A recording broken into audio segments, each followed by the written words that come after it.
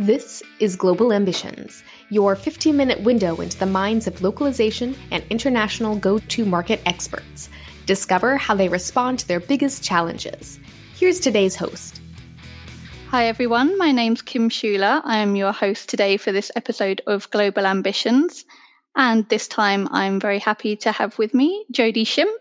Jody is a global content strategist.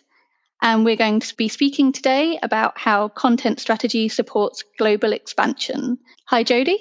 Hi, Kim. Thanks for having me. You're very welcome. Great to have you on. So if you don't mind, first of all, I'd love to know a little bit more about your background personally. So how you came to work in UX design and in particular, really content and localization strategy. So how did that come about for you? So I think like most people in UX design and even content strategy in terms of UX design, I didn't come from a straight path. It wasn't one of those when I was in school, I thought that's exactly what I was going to do and what I was going to be, but rather a very odd path that really probably truly started as a technical writer with a large manufacturing company, Crown Equipment, I don't know, probably 15 or more years ago at this point. Mm-hmm. So when I started with them as a technical writer, I just started seeing a lot of things that probably weren't the best experience for the end user. A lot of changes happening with digital strategies and digital transformation going on. Mm-hmm. And then that over time led me to the UX design team at Wayfair, working on all of their 5 customer-facing brand sites and leading content strategy for the content strategy on the UX team, all the customer-facing content. Mm-hmm. Yeah, and I'd be interested to hear how you would define content strategy. What does that mean for you? Yeah, that does. That's always the big question. And it's even a question that the content strategy team and others find themselves constantly telling within the company. That's always a big thing. So content strategy at Wayfair specifically, when we talk about that, it's more on product content and UX content on the product, informational. So things and content that guide a user to be able to complete a task or a function, whether that's a checkout process or finding information about return policy, things like that. All of the different user journey workflows that work together. Not so much the branding, more the informational. So it's experience that the user gets through that information, through that content.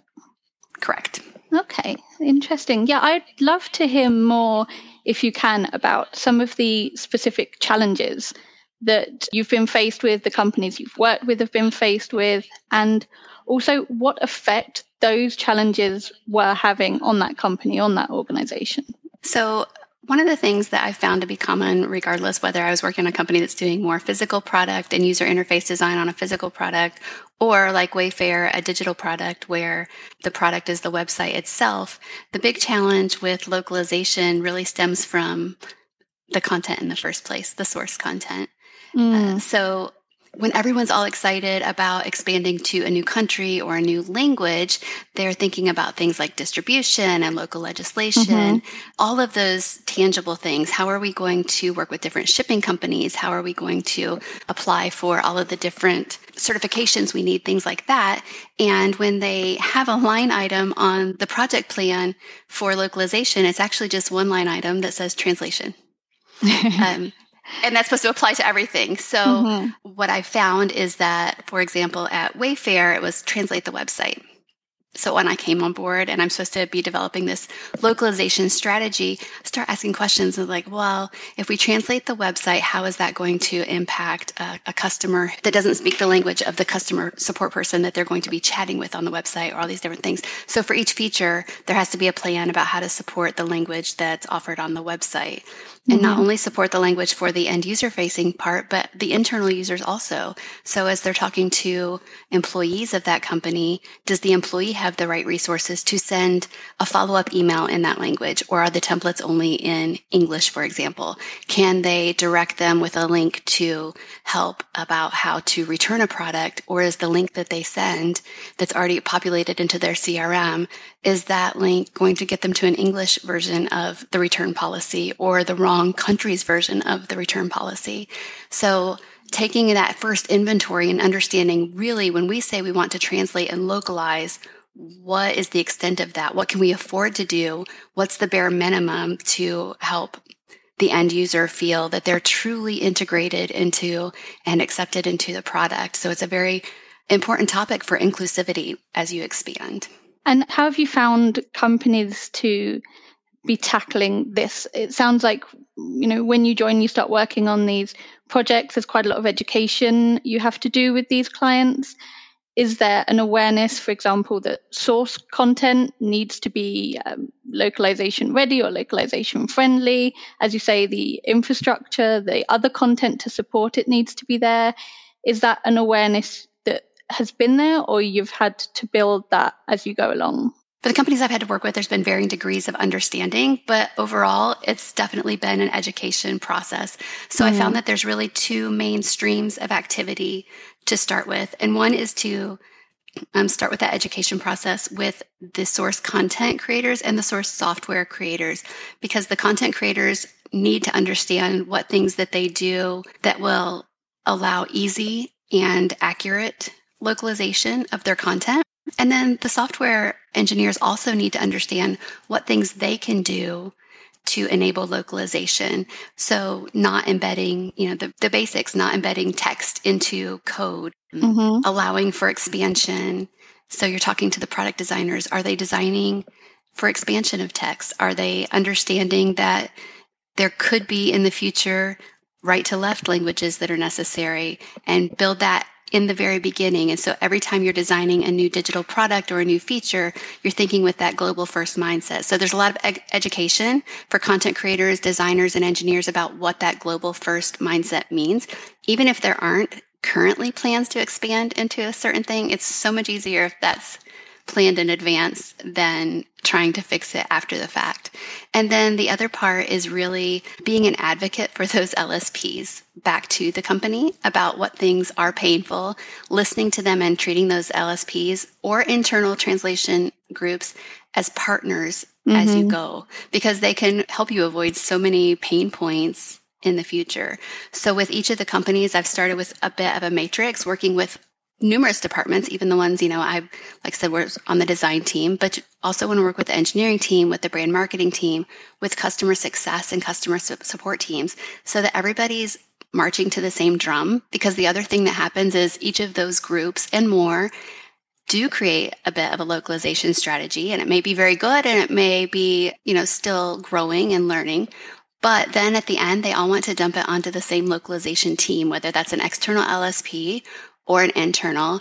And so where their volume might have been fine to go to that LSP or that external, as a whole, there's not enough time to do that, and there wasn't enough planning ahead.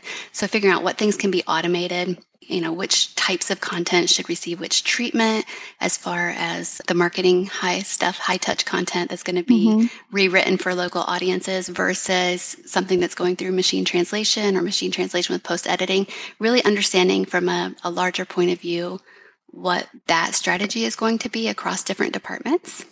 So lots of collaboration, lots of negotiating with different teams internally to make sure that those things are all planned for as much in advance as possible. Because the other situation, which still kind of requires the same thing, is kind of going back and putting the wheels on the car as it's going down the hill and already started, and kind of redoing some of those things in reverse, which is possible, but obviously more difficult. So really, you've been involved in a lot of conversations, getting everyone a seat at the table, a lot of understanding, and just really being underpinned by true partnership, working together. Yeah, yes. It sounds interesting. That's great.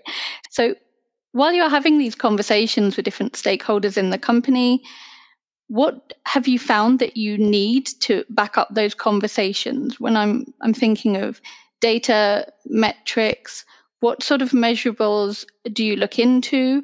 And in particular, are there any takeaways you can give in particular for the listeners that would be things maybe that they wouldn't have thought about that you could look into or that you could measure to help this?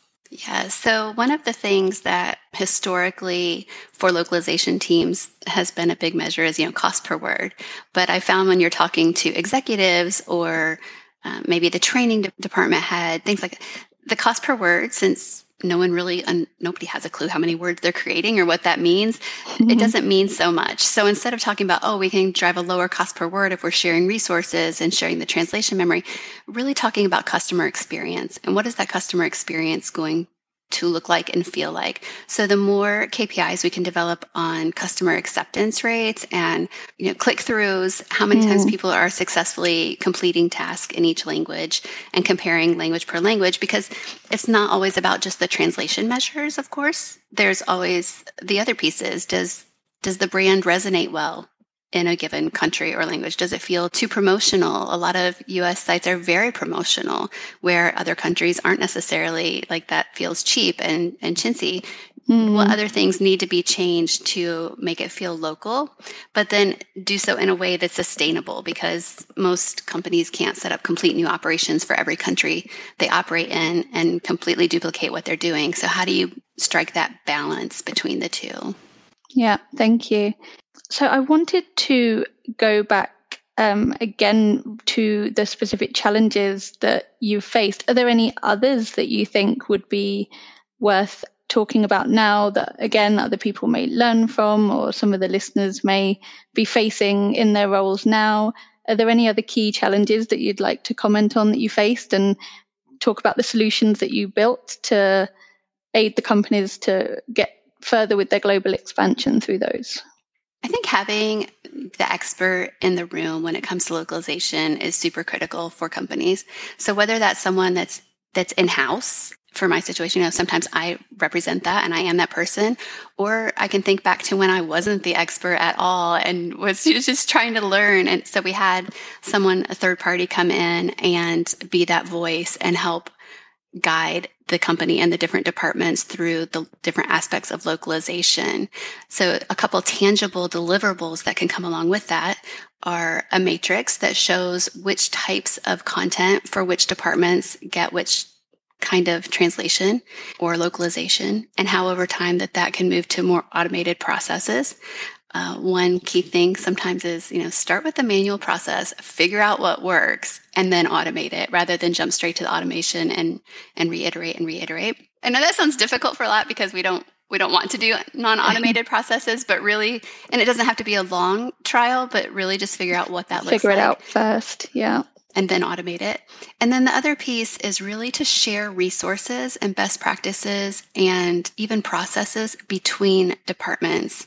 And by that, I mean with that expert that you bring in, have that person help create localization playbooks so that when a group who hasn't had to localize their content or localize their features or products before, they have a guidebook that's already specific to the company that says, here are the things that we need to do. Here are the people you need to talk to. And here's just the overall steps. And it's not going to be identical from group to group, but it will serve as a guideline. And then that also helps when there's questions. So maybe date formats that need to talk between platforms change.